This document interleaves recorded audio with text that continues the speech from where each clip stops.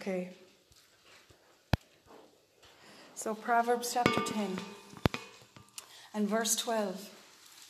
This scripture has been just on my heart the last few days. And Father, I just thank you. I pray over this word tonight in the name of Jesus.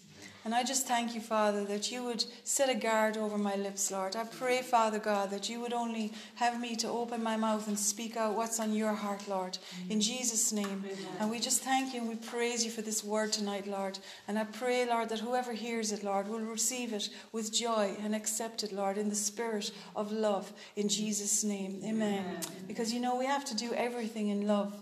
And that's one of the little small things that we kind of forget about as well, along with thankfulness, I believe, is that we are to always operate in love. And Proverbs chapter 10, verse 12 says, hatred stirs up strife, but love covers all sins. You know, love covers a multitude of sins. And in the NLT, I'll just read it from this version.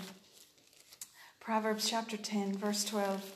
Hatred stirs up quarrels and strife, but love makes up for all offences. And, you know, everywhere Jesus went, he operated in the spirit of truth, but he operated in the spirit of love. Even unto his dying moment up on the cross, the very last thing he said, with all that he had been through, with all of the rejection, all of the hatred, all of the unjustified accusations that were brought against him, with everything that had happened to him. He was on that cross. He was beaten. He was bleeding. He was tormented. And you know, all through those couple of weeks that I was at home in bed, that's all that kept coming to my mind was what the Lord suffered for us. Mm-hmm. What he suffered in his physical body. What he suffered when the demons were there waiting, licking their lips, waiting for him to die, to take him into hell with them. Covered and totally consumed and totally having become sin for us. What he suffered on that cross. What he suffered in the garden beforehand, thinking about what was going to happen to him. He suffered so much that he actually sweated. His sweat came out as blood because the blood vessels under the skin had burst and actual blood came out mixed with his sweat. That's how much pressure he was under. And yet, even through all of that, they spat at him. They pulled out his beard. They totally wronged him. He had never sinned. And yet, they screamed, crucify him. The whole crowd who he had ministered to, crucify him, crucify him. You know, like hungry dogs looking at their prey. And on the cross, he cried out to the Father and he said, Father, forgive them because they don't know what they're doing. And he wasn't just talking about the soldiers who nailed him to the cross. He wasn't just talking about the crowds and the throngs earlier on who had cried out, crucify him, crucify him. He was talking about all these generations to come yet, because it says that he endured the cross for the joy that was set before it. And the joy that was set before it is him seeing you and me sitting here tonight, worshipping him and crying out and saying, Lord, you are holy. Lord, you are King. Lord, there is no one like you. There is no one like our God. He's the God of miracles. And so often, you know, we go through life and life happens and every day things go on and it kind of beats people down and makes people, disheartened or whatever. And it makes us forget that we serve a God who is like no other God. He is King of all the earth. There is no one like him. He is the God of miracles. There is nothing impossible to him. Amen. His hand is not too short that it cannot save. Amen. And that's what we have to look at, is we have to focus. That's why it says in Hebrews chapter 12. You know, let's look at it. Hebrews 12. Praise God. We thank you for your word.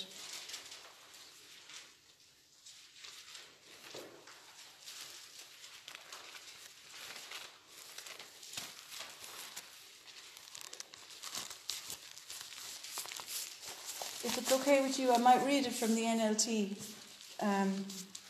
I know we usually read the word together, but I just think this is a good version of this, and I kind of wanted to read the whole chapter. Hebrews chapter 12, it says, "Therefore, since we are surrounded by such a huge crowd of witnesses to the life of faith, let us strip off every weight that slows us down, especially the sin that so easily trips us up.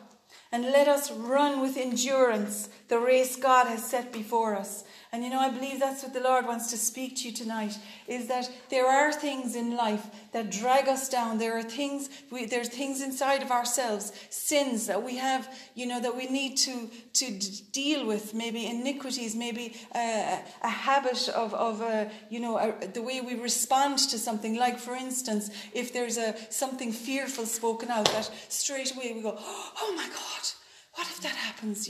That response, that's something that trips us up. It's a high thing that exalts itself against the knowledge of God. It can be offense. It can be something that somebody says that we take the wrong way and that get offended at it, and it be our sort of go-to response, the way we deal with that person. And God, that's not the way He wants you to live. He wants you to live free from this stuff. So that's why He's saying, strip off those things that easily trip us up.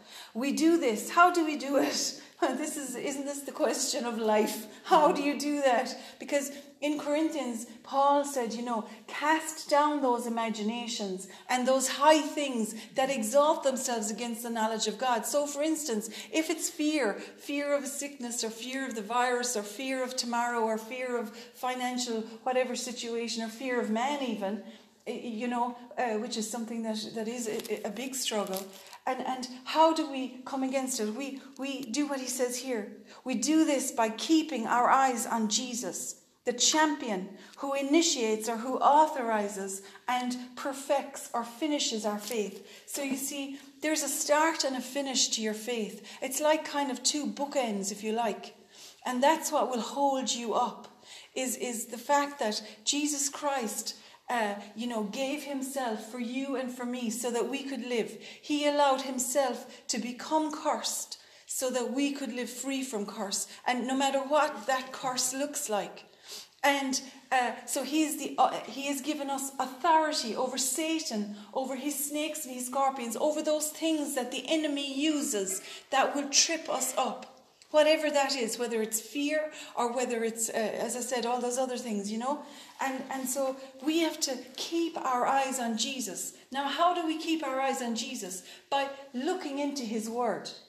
By constantly studying his word. By speaking his word. He had to do it himself in the wilderness. When the devil came against him. And the devil, first of all, attacked his identity of who he was. And said, "If you're the Son of God." And then secondly, the enemy tried to tempt him with, and I just heard somebody, and I can't remember who it was now recently, give an excellent teaching on this. And was it Dutch Sheets? I'm not sure. But when he took Jesus up to the pinnacle of the temple, and he showed him all the kingdoms of the world. And this person who was preaching that message, which I just can't remember right now, but it was one of those days where I was in a kind of a fog. But he said, which I believe is actually something very true. He said, I believe that the enemy showed him all the kingdoms of sin, of sodomy, of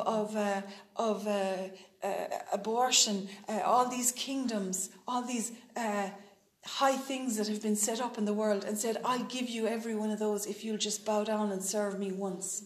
And what a temptation that was for Jesus, to deal with all those things. But no, he left his life in the hands of God, and he said, no, you shall worship no other God, only the Lord. And so this is what we have to do. We have to cast down those imaginations and every high thing that exalts itself against the knowledge of God. Because what does the Word of God say on this topic? What does the Word of God say on the thing that you're battling, or the thing that you've been, going through? You need to find out what God says about it, and then that's what you use. That's what it says, looking unto Jesus, the author and the finisher of our faith. Because our faith is perfected by the Word of God. In Ephesians it says that we are washed with the word. We're constantly being washed and cleansed. And this is so true, because when we study the word of God, what it does is it challenges us. It challenges our behaviors. It challenges our mindsets and the way we've thought about things. And sometimes it's not very pleasant. And we have to say, oh, Lord, what? You're joking. You want me to respond like that in love? Or you want me to respond in faith when there's nothing in the bank account? You want me to respond and say that I'm strong when I'm feeling so weak? What? The kingdom of God does things, and it's like he turns things on his head. And Joseph said it, he said, what you meant for evil, God turned it around for good. Amen. He spoke to his brothers. Joseph was someone who went through, 12 or 13 years of utter torment and utter brokenheartedness and betrayal. And yet he always kept his heart right. Anyway, we do this by keeping our eyes on Jesus, the champion who initiates and perfects our faith. Because of the joy awaiting him, he endured the cross, disregarding its shame. Now he is seated in the place of honor beside God's throne. Think of all the hostility he endured from sinful people. Then you won't become weary and give up. After all, you have not yet given your lives in your struggle against sin. And have you forgotten the encouraging words God spoke to you as his children? Listen, if you love the Lord Jesus Christ, if you have asked him into your life as Lord, you are a child of God. He is your Father, and you are his child. And with that position of being a child of God comes great blessings and weight, but also comes, and let's read it. And have you forgotten the encouraging words God spoke to you as children? He said, my child, don't make light of the Lord's discipline, and don't give up when he corrects you. For the Lord disciplines those he loves, and punishes each one he accepts as his child. As you endure the divine discipline, remember that God is treating you as his own children. Who ever heard of a child who was never disciplined by his father? If God doesn't discipline you as he does all his children, it means you are illegitimate and not really his children at all. Since we respected our earthly fathers who disciplined us, shouldn't we submit even more to the discipline of the Father of our spirits and live forever? For our earthly fathers disciplined us for a few years, doing the best they knew how. But God's discipline is always good for us, so that we might share in his holiness. You see, that's it. God is taking us on a journey, and it's on a journey to holiness and righteousness. And we're not going to get there in our own strength. Many people have tried to do that, and they've worn themselves out, trying to make ourselves perfect, trying to do enough good works that God would like me. But God is bringing us on a journey, and the journey is as we study and look into his word, and as we are changed and transformed, we become a different person and a new creation. That's what salvation is all about. And it's got nothing to do with us.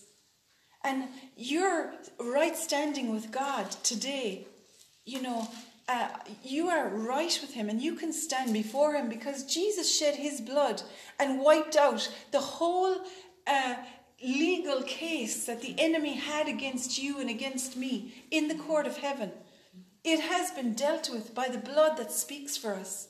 That's why it says, the blood of Jesus speaks for us. We were not redeemed by corruptible things like silver and gold.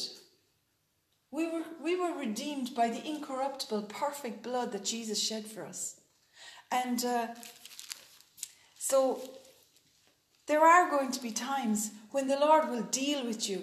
There are times when the word of God will be challenging to you, and you'll say, you'll walk away from it and come back again and look at it again and say, what? What do you mean? And that's us being disciplined by the word and being brought into alignment. Because when we bring our lives into alignment under the word of God, that's when Satan has nothing in us. That's what the demons all said to Jesus. What are you doing here? we have nothing in common with you. We can have nothing in common with him. We cannot give him a foothold. We cannot give him a place. And that's why we have to watch out for that sin or that thing that so easily trips us up. So, he says here, our earthly fathers disciplined us. No discipline is enjoyable while it's happening, that's for sure. It's painful. Say ouch. Ouch. Oh. But afterwards, there will be a peaceful harvest of right living for those who are trained in this way. Again, God is so merciful. He is long-suffering. He is compassionate.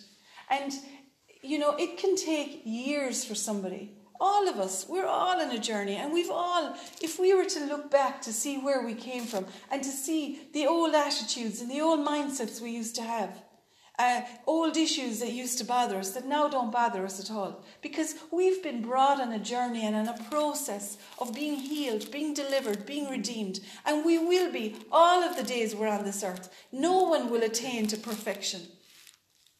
But the thing is that we can put God's word before our eyes and understand that we are righteous.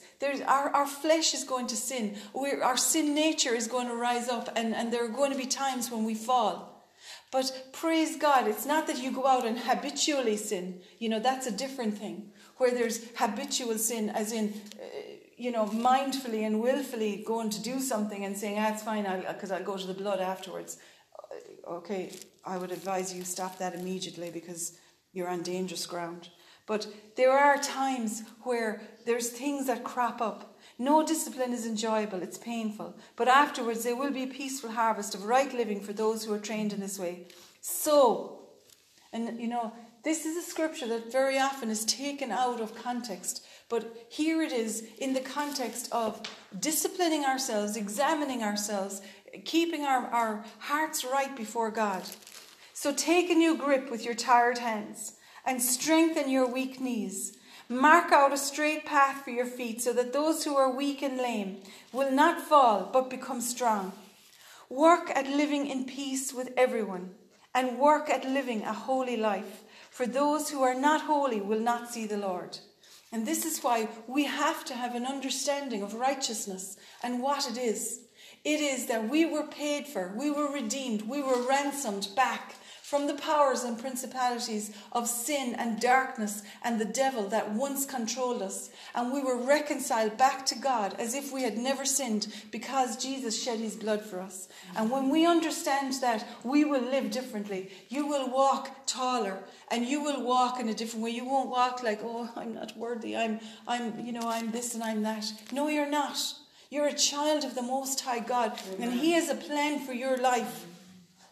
Work at living with peace at everyone and living a holy life. Look after each other so that none of you fails to receive the grace of God.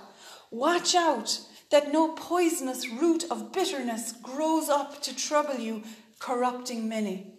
That's the thing you have to be careful of.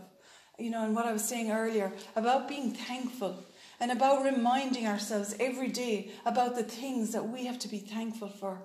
My God, I thank you for my family. My God, I thank you for my home. I thank you that I woke up in a warm bed this morning and that I was able to eat food today.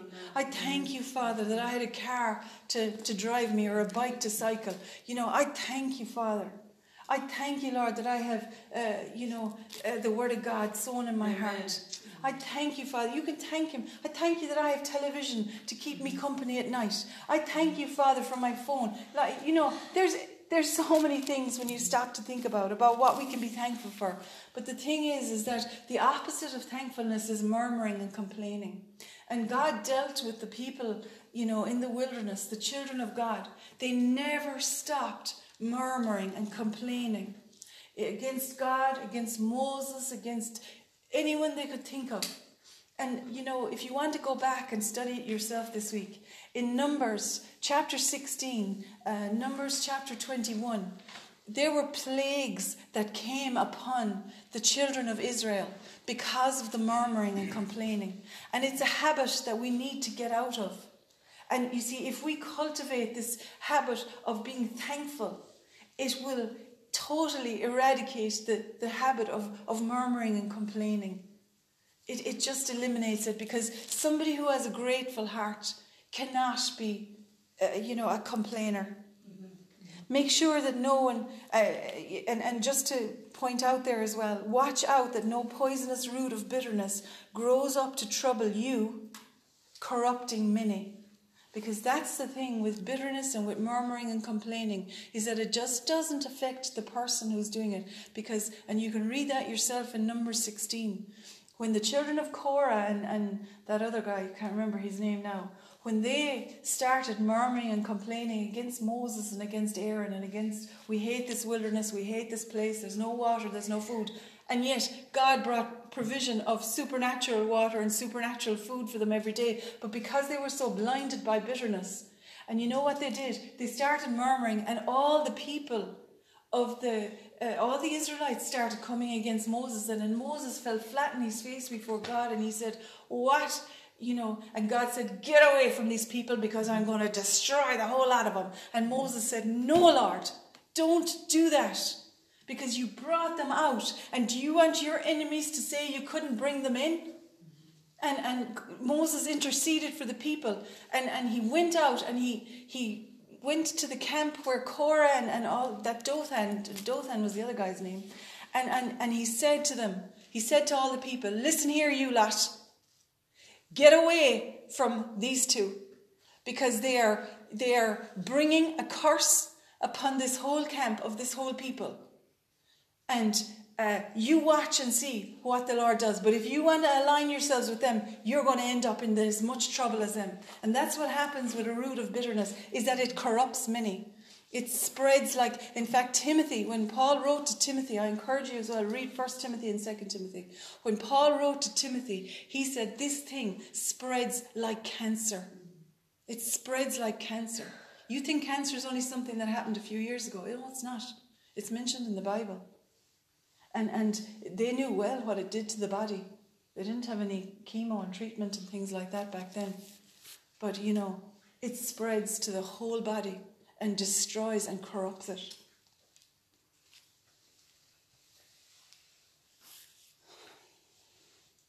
Make sure that no one is immoral or godless like Esau, who traded his birthright for the firstborn for a single meal. You know that afterwards, when he wanted his father's blessing, he was rejected. It was too late for repentance, even though he begged with bitter tears.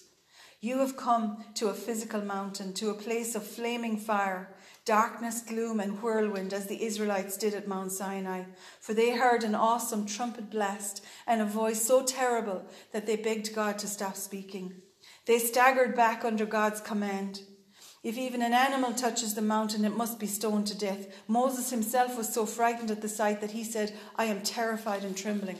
And I've been studying the Word of God the last few days, and tonight I came here with a spirit of fear and trembling before you, the fear of God.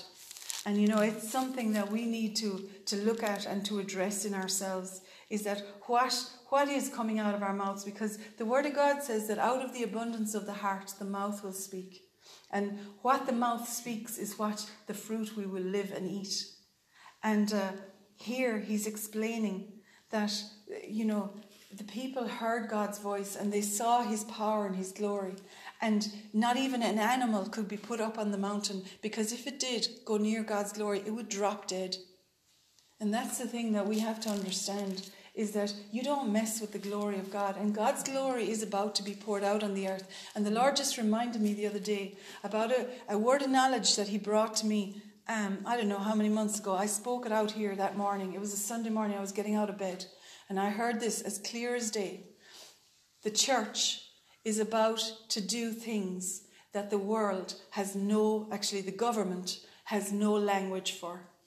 And we are about to see, and like Meg has been speaking with weeks and weeks, I know, that the knowledge of the glory of God is being poured out on the earth. And it is already breaking out in places all over the earth where there's revival. I'm sure you've seen it on YouTube and on God TV. And listen, the thing is that yes, we want revival. We want the presence of God. We want to see. the breakout of his miracles, his signs and wonders. But first of all, there is a shaking that goes on. And that shaking, will shake all the unshakable, everything that is shakeable. Sorry, let's read it on here. Now you've come to Mount Zion.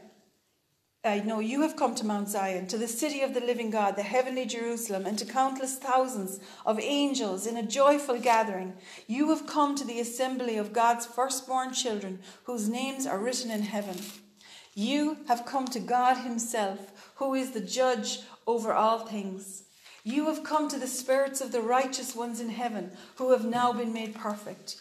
You have come to Jesus, the one who mediates the new covenant between God and the people, and to the sprinkled blood which speaks of forgiveness instead of crying out for vengeance like the blood of Abel. That's something we have to be so careful of. And like we read earlier in Proverbs chapter 10, love covers a multitude of sins. Hate cries for vengeance. Be careful that you do not refuse to listen to the one who is speaking. For if the people of Israel did not escape when they refused to listen to Moses, the earthly messenger, we will certainly not escape. And you see, that's what happened to them, is they were constantly murmuring and complaining against God. They were complaining against Moses and Aaron. They were everything. And it opened the door for those plagues to come. And in fact, it's the one in Numbers 21, I'm nearly sure, is that when that plague came, it was a plague of snakes. And the snakes bit the people, and the people died. And Moses cried out to God for mercy. And the Lord said to him, put up a bronze pole and put a serpent up on the pole. And if anyone who has been bitten looks at the pole and the serpent on it, they will be healed and they won't die. And that was a foreshadow of Jesus Christ, of the cross that he went on, and the fact that when he was up on that cross, he became sin. He actually physically changed. And every sin that has ever been committed against any person, no matter if it is the smallest sin, which people think there are small sins and big sins, but there are not. And it's interesting to know. Go back and read Proverbs chapter 6 to find out what sins God hates.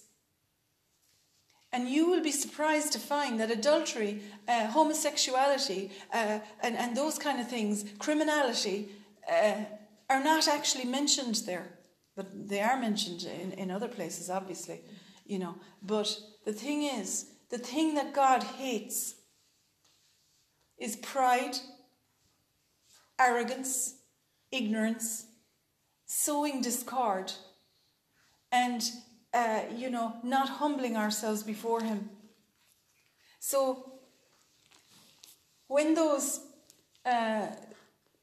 people who had been bitten by that snake looked at the cross, they were healed, because in God, in eternity, there is no time, and the cross is as real today to God the Father as it was 2,000 years ago. The cross was as real 3,000 years ago when Moses made that cross in the desert, in the wilderness, as it was when Jesus went up in it.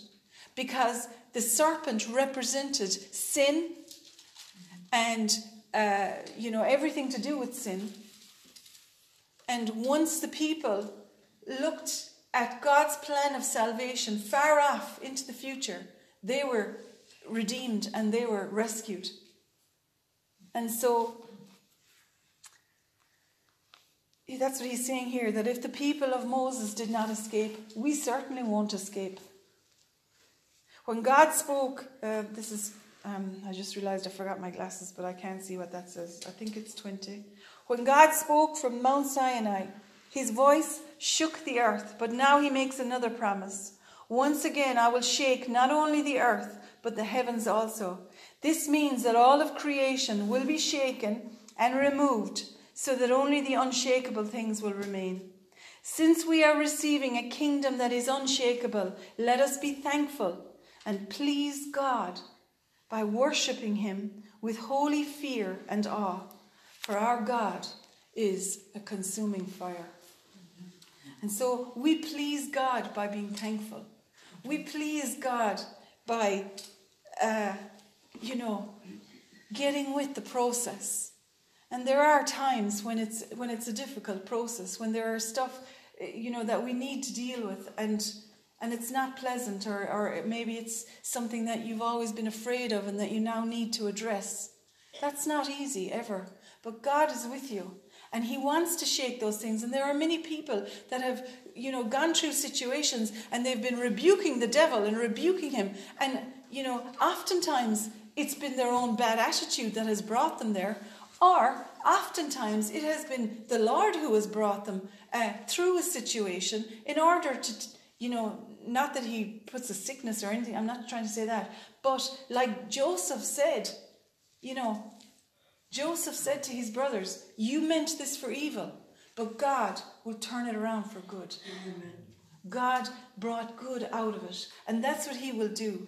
And so that's why it's important to keep our hearts right, especially when circumstances are difficult. And listen, everybody, is being tempted. Everybody is going through stuff. Everybody is dealing with things that the enemy has been playing ball with us for years. In fact, the other day I got a sort of a picture of a tennis match, and the ball was going, over from one side to the other. And I really felt like that we are the ball, and the enemy is hitting and belting back. Then the Lord is, and it's the thing. The thing is that God has a good plan in the midst of all of this, and Amen. He is with you. He will not take His hand off you. His hand has been on you. He loves you. And if you go with me to 2 Corinthians chapter 5.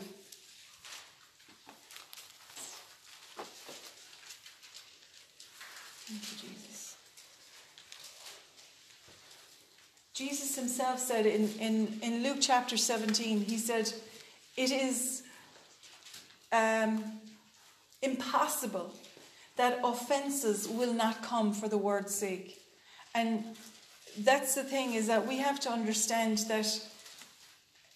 that every day we go through stuff and we have opportunities for offence at God, offence at others. And how we react and how we respond is going to determine the outcome. And that's why, that's what he was saying, is that we have to really deal with those things that as they come up and not be afraid of them. Don't be afraid of dealing with things. Often and actually that scripture, for God has not given us a spirit of fear, but of power and love and sound mind. That's actually the context that Paul is speaking about there. He's speaking about things that needed to be confronted and brought out into the light. And he's saying, don't be afraid, don't be intimidated. Because the thing is that if God is for us and if He is with us, we can, like Elisha, say, there are more with us than there are with them. There's more in God's camp than there is in the enemy's camp. And with the enemy's camp there, those demons, powers and principalities, all those things in Ephesians 6. Yes, they are real, but listen, we've been given authority over them. And once we understand our right standing with God, once we understand that we are to keep our hearts right before Him and to walk in love, and to let His character be formed in us, that's what that scripture means. Christ in you, the hope of glory. We are being constantly renewed, refreshed and transformed as we study His word and as we take it and do it. In 2 Corinthians chapter 5, verse 11. Because we understand our fearful responsibility to the Lord, we work hard to persuade others. God knows we are sincere, and I hope you know this too. Are we commending ourselves to you again? No, we are giving you a reason to be proud of us, so you can answer those who brag about having a spectacular ministry rather than having a sincere heart. If it seems we are crazy, it is to bring glory to God. And if we are in our right minds, it is for your benefit. Either way, Christ's love controls us. Will you say that with me? Christ's love controls us. Amen. Since we believe that Christ died for all, we also believe that we have died to our old life. He died for everyone, so that those who receive his new life will no longer live for themselves. Instead, they will live for Christ, who died and was raised for them. So we have stopped evaluating others from a human point of view. At one time, we thought of Christ merely from a human point of view. How differently we know him now. This means that anyone who belongs to Christ has become a new person and a new creation. The old life is gone and a new life has begun. Do you know that? That what you've been through in the past, the things that you've dealt with in the past, those things are gone and under the blood of Jesus. And you know, that's why, and that scripture is on my heart every day. God's mercies are new every day. And equally, if we are to be like he is, because that's what it says in John, in John's epistle, as he is, so are we. Well, then our mercies need to be new every day. And that's what Paul is saying here. We've stopped looking at other people, you know, like the way we used to do before, when we used to operate in the flesh. Because now we're being led by the Spirit. The sons of God are those who are led by the Spirit of God. Mm-hmm. This means if anyone belongs to Christ, he's become a new creation. The old life is gone and new life has begun. And all of this is a gift from God and who brought us back to himself through Christ. And God has given us this task of reconciling people to him. For God was in Christ reconciling the world to himself, no longer counting people's sins against them. And he gave us this wonderful message of reconciliation. Praise God. What a privilege. We've been given a message of reconciliation. And that's how we can stand in the gap for people and pray God's mercy for them and pray, Father, will you touch those people? He said, you know, somebody said that as well today now, and I don't know who said it, I can't remember, but he said, isn't it interesting that God never told you to pray for your mother or your brother or your sister or your daughters or your sons? He told us to pray for our enemies. He told us to pray for the lost, to pray, you know, that's what he told us to pray, for those who persecute us, who've wronged us. We're to pray for them. And this is what we have, this ministry of reconciliation. And look what we are in 20. So, we are Christ's ambassadors. You are a VIP. You're a very important person in the kingdom of God because you're an ambassador for Christ. That's why we need to live like an ambassador. Ambassadors are brought to foreign countries and they represent their country or their kingdom that they've come from. They're brought to live in a way that brings the weight and the glory of that kingdom that they've come from. They're not put into a shack and given bread and water. They're put into an ambassador's residence. They're driven around in a car. An ambassador holds himself differently. And you and me, we're ambassadors for heaven. We're ambassadors for Christ. We're to live differently to the world. You're an ambassador. God is making his appeal through us. We speak for Christ when we plead, come back to God. For God made Christ, who never sinned, to be the offering for our sin, so that we could be made right with God through Christ. Amen. Say it with me. I'm an ambassador. I am an ambassador. Father God. Father God. I ask you. To teach me. How does an ambassador of Christ represent you? I want to honor you. I want to please you. And bring you glory. So use me. And that's what Aileen was singing there. Praise God that she, that's, I surrender my life to you. Do something with it, Lord. There's been many a preacher and many a person who's walked through life in enormous victory and an enormous impact on other people's lives, who've just said, Lord, use me. Amen. You know, Billy Graham, Mother Teresa, lots of people, that Father McVery guy, you know, all these people have given their lives and said, God, do something with me and use me. It can be in the marketplace. It's not necessarily, you know, in a lots of people fear that, you know, having to stand up. And I'm so glad I've been gone for however 3 or 4 weeks, and that all of you have had to stand up here. And I applaud you, and I have to say I'm so proud of anyone. And I would always encourage you, if there's something on your heart, or if you have, you know, a word that you believe the Lord has, come and share it. This isn't a rose show. And I said that the other night, you know. I really believe that we need to be very careful that we don't put people up on pedestals, because we're only human beings, and we'll all fail each other and let each other down. That's one sure fact. Ain't that the truth? But praise God, we each one of us, we're members of the body. This is my body, and these are my fingers and my joints. This is my elbow. And all of these parts of my body are very important. And, you know, when I was sick there was days I couldn't stand up. And, like, that's literally the way I was walking. And I'll tell you, you really appreciate your legs when you're able to stand on them and they hold you up. You really appreciate having your toes. And for many people, you know, who've had to go through amputations and different procedures and stuff, they've had to adjust their living to now operate this different way, and it's something very difficult, and they have to be rehabilitated and almost reprogrammed to use their body. Well, the body of Christ, each one of you are part of it and members of it, and you all have a valuable contribution. God is speaking to you every day. He is speaking to you all day. He is ministering to you. He loves you.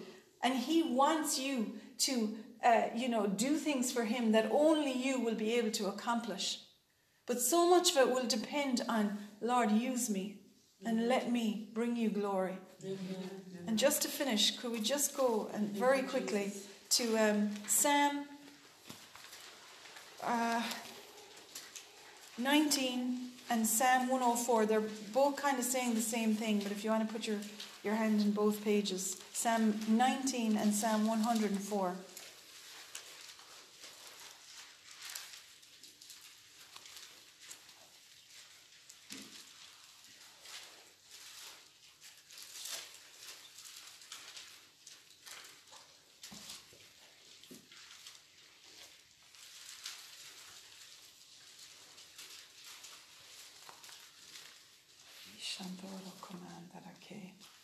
Thank you, Father, for your word. In Psalm 19, it speaks about how, you know, all of creation sings God's praise, even without words.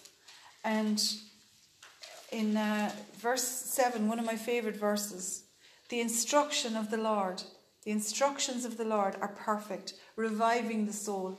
And you know, that's what happens when we come to church or when we study the Word of God at home ourselves. What happens is that there's life breathed into us. And it revives our soul, our emotions, our mind. It calms us down. It straightens out our thinking.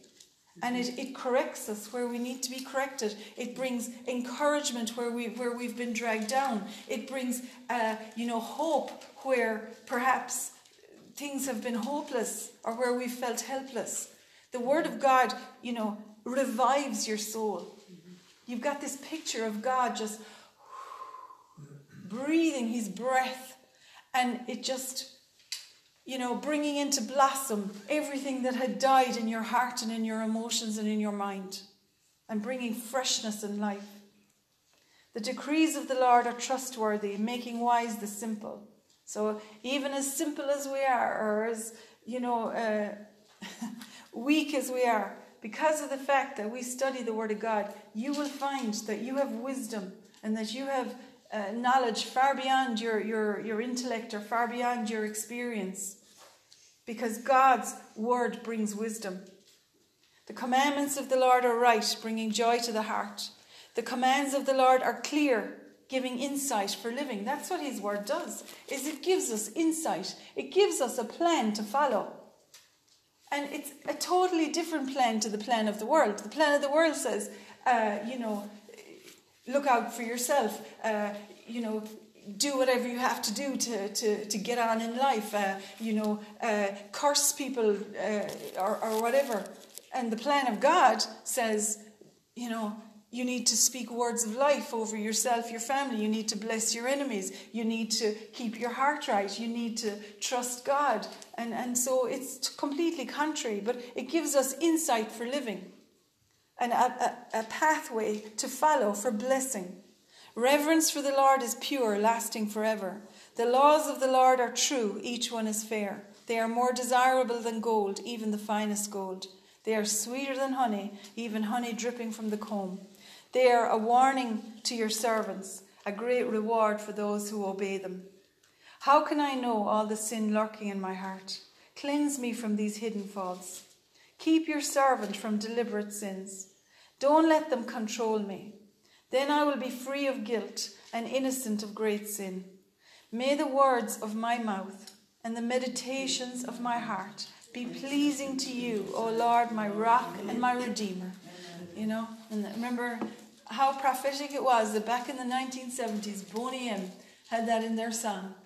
May the words of my mouth and the meditation of my heart be acceptable in thy sight here tonight.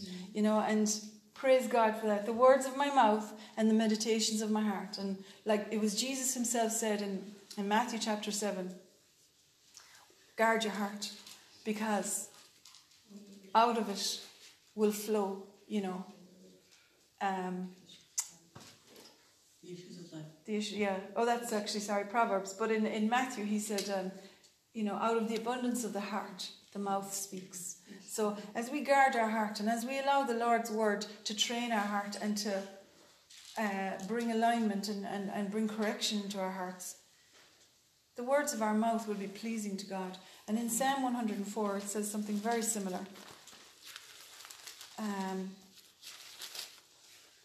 In verse 13,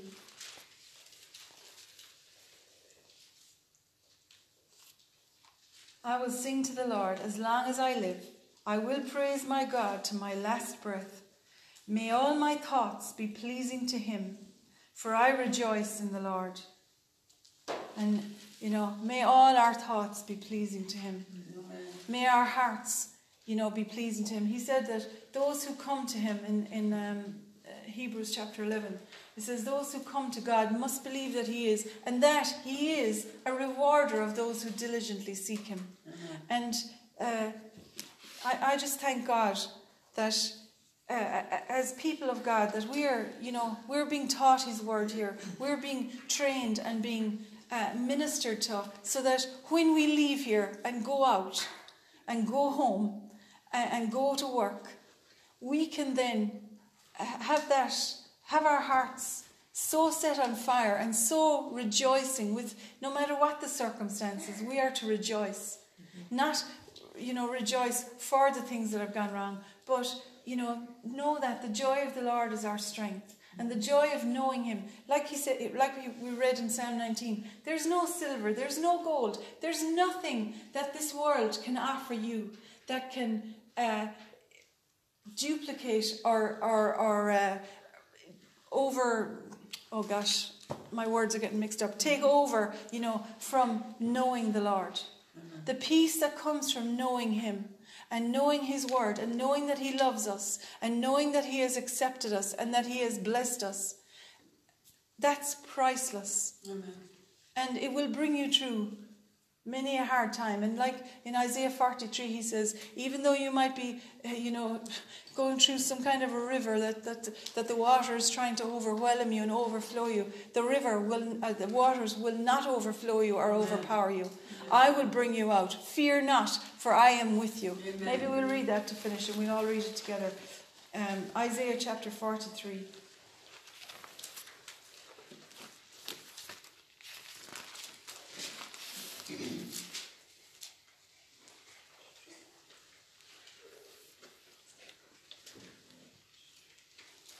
Isaiah 43 verses 1 and 2. 3.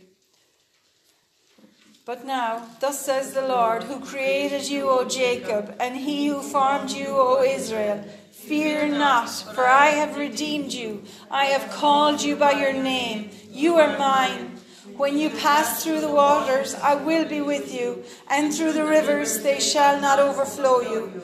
When you walk through the fire, you shall not be burnt, nor shall the flames scorch you. For I am the Lord your God, the Holy One of Israel, your Saviour. Amen. So that's who he is. He is the Lord your God. He is the Holy One of Israel, and he is on your side. He is for you. He wants you to live blessed. He wants you to live free. He wants you to live as a minister of reconciliation. And he wants you to live as the new man, not the old. That's why he said, in Ephesians, put off the former things, put off the corrupt flesh, put off the old man, and clothe yourselves with love. Because you see, God is love, and everything he does is love. Everything he operates through, his operating system or his currency is a lot of people think it's faith, but it's love. Amen. The greatest of these is love. Amen.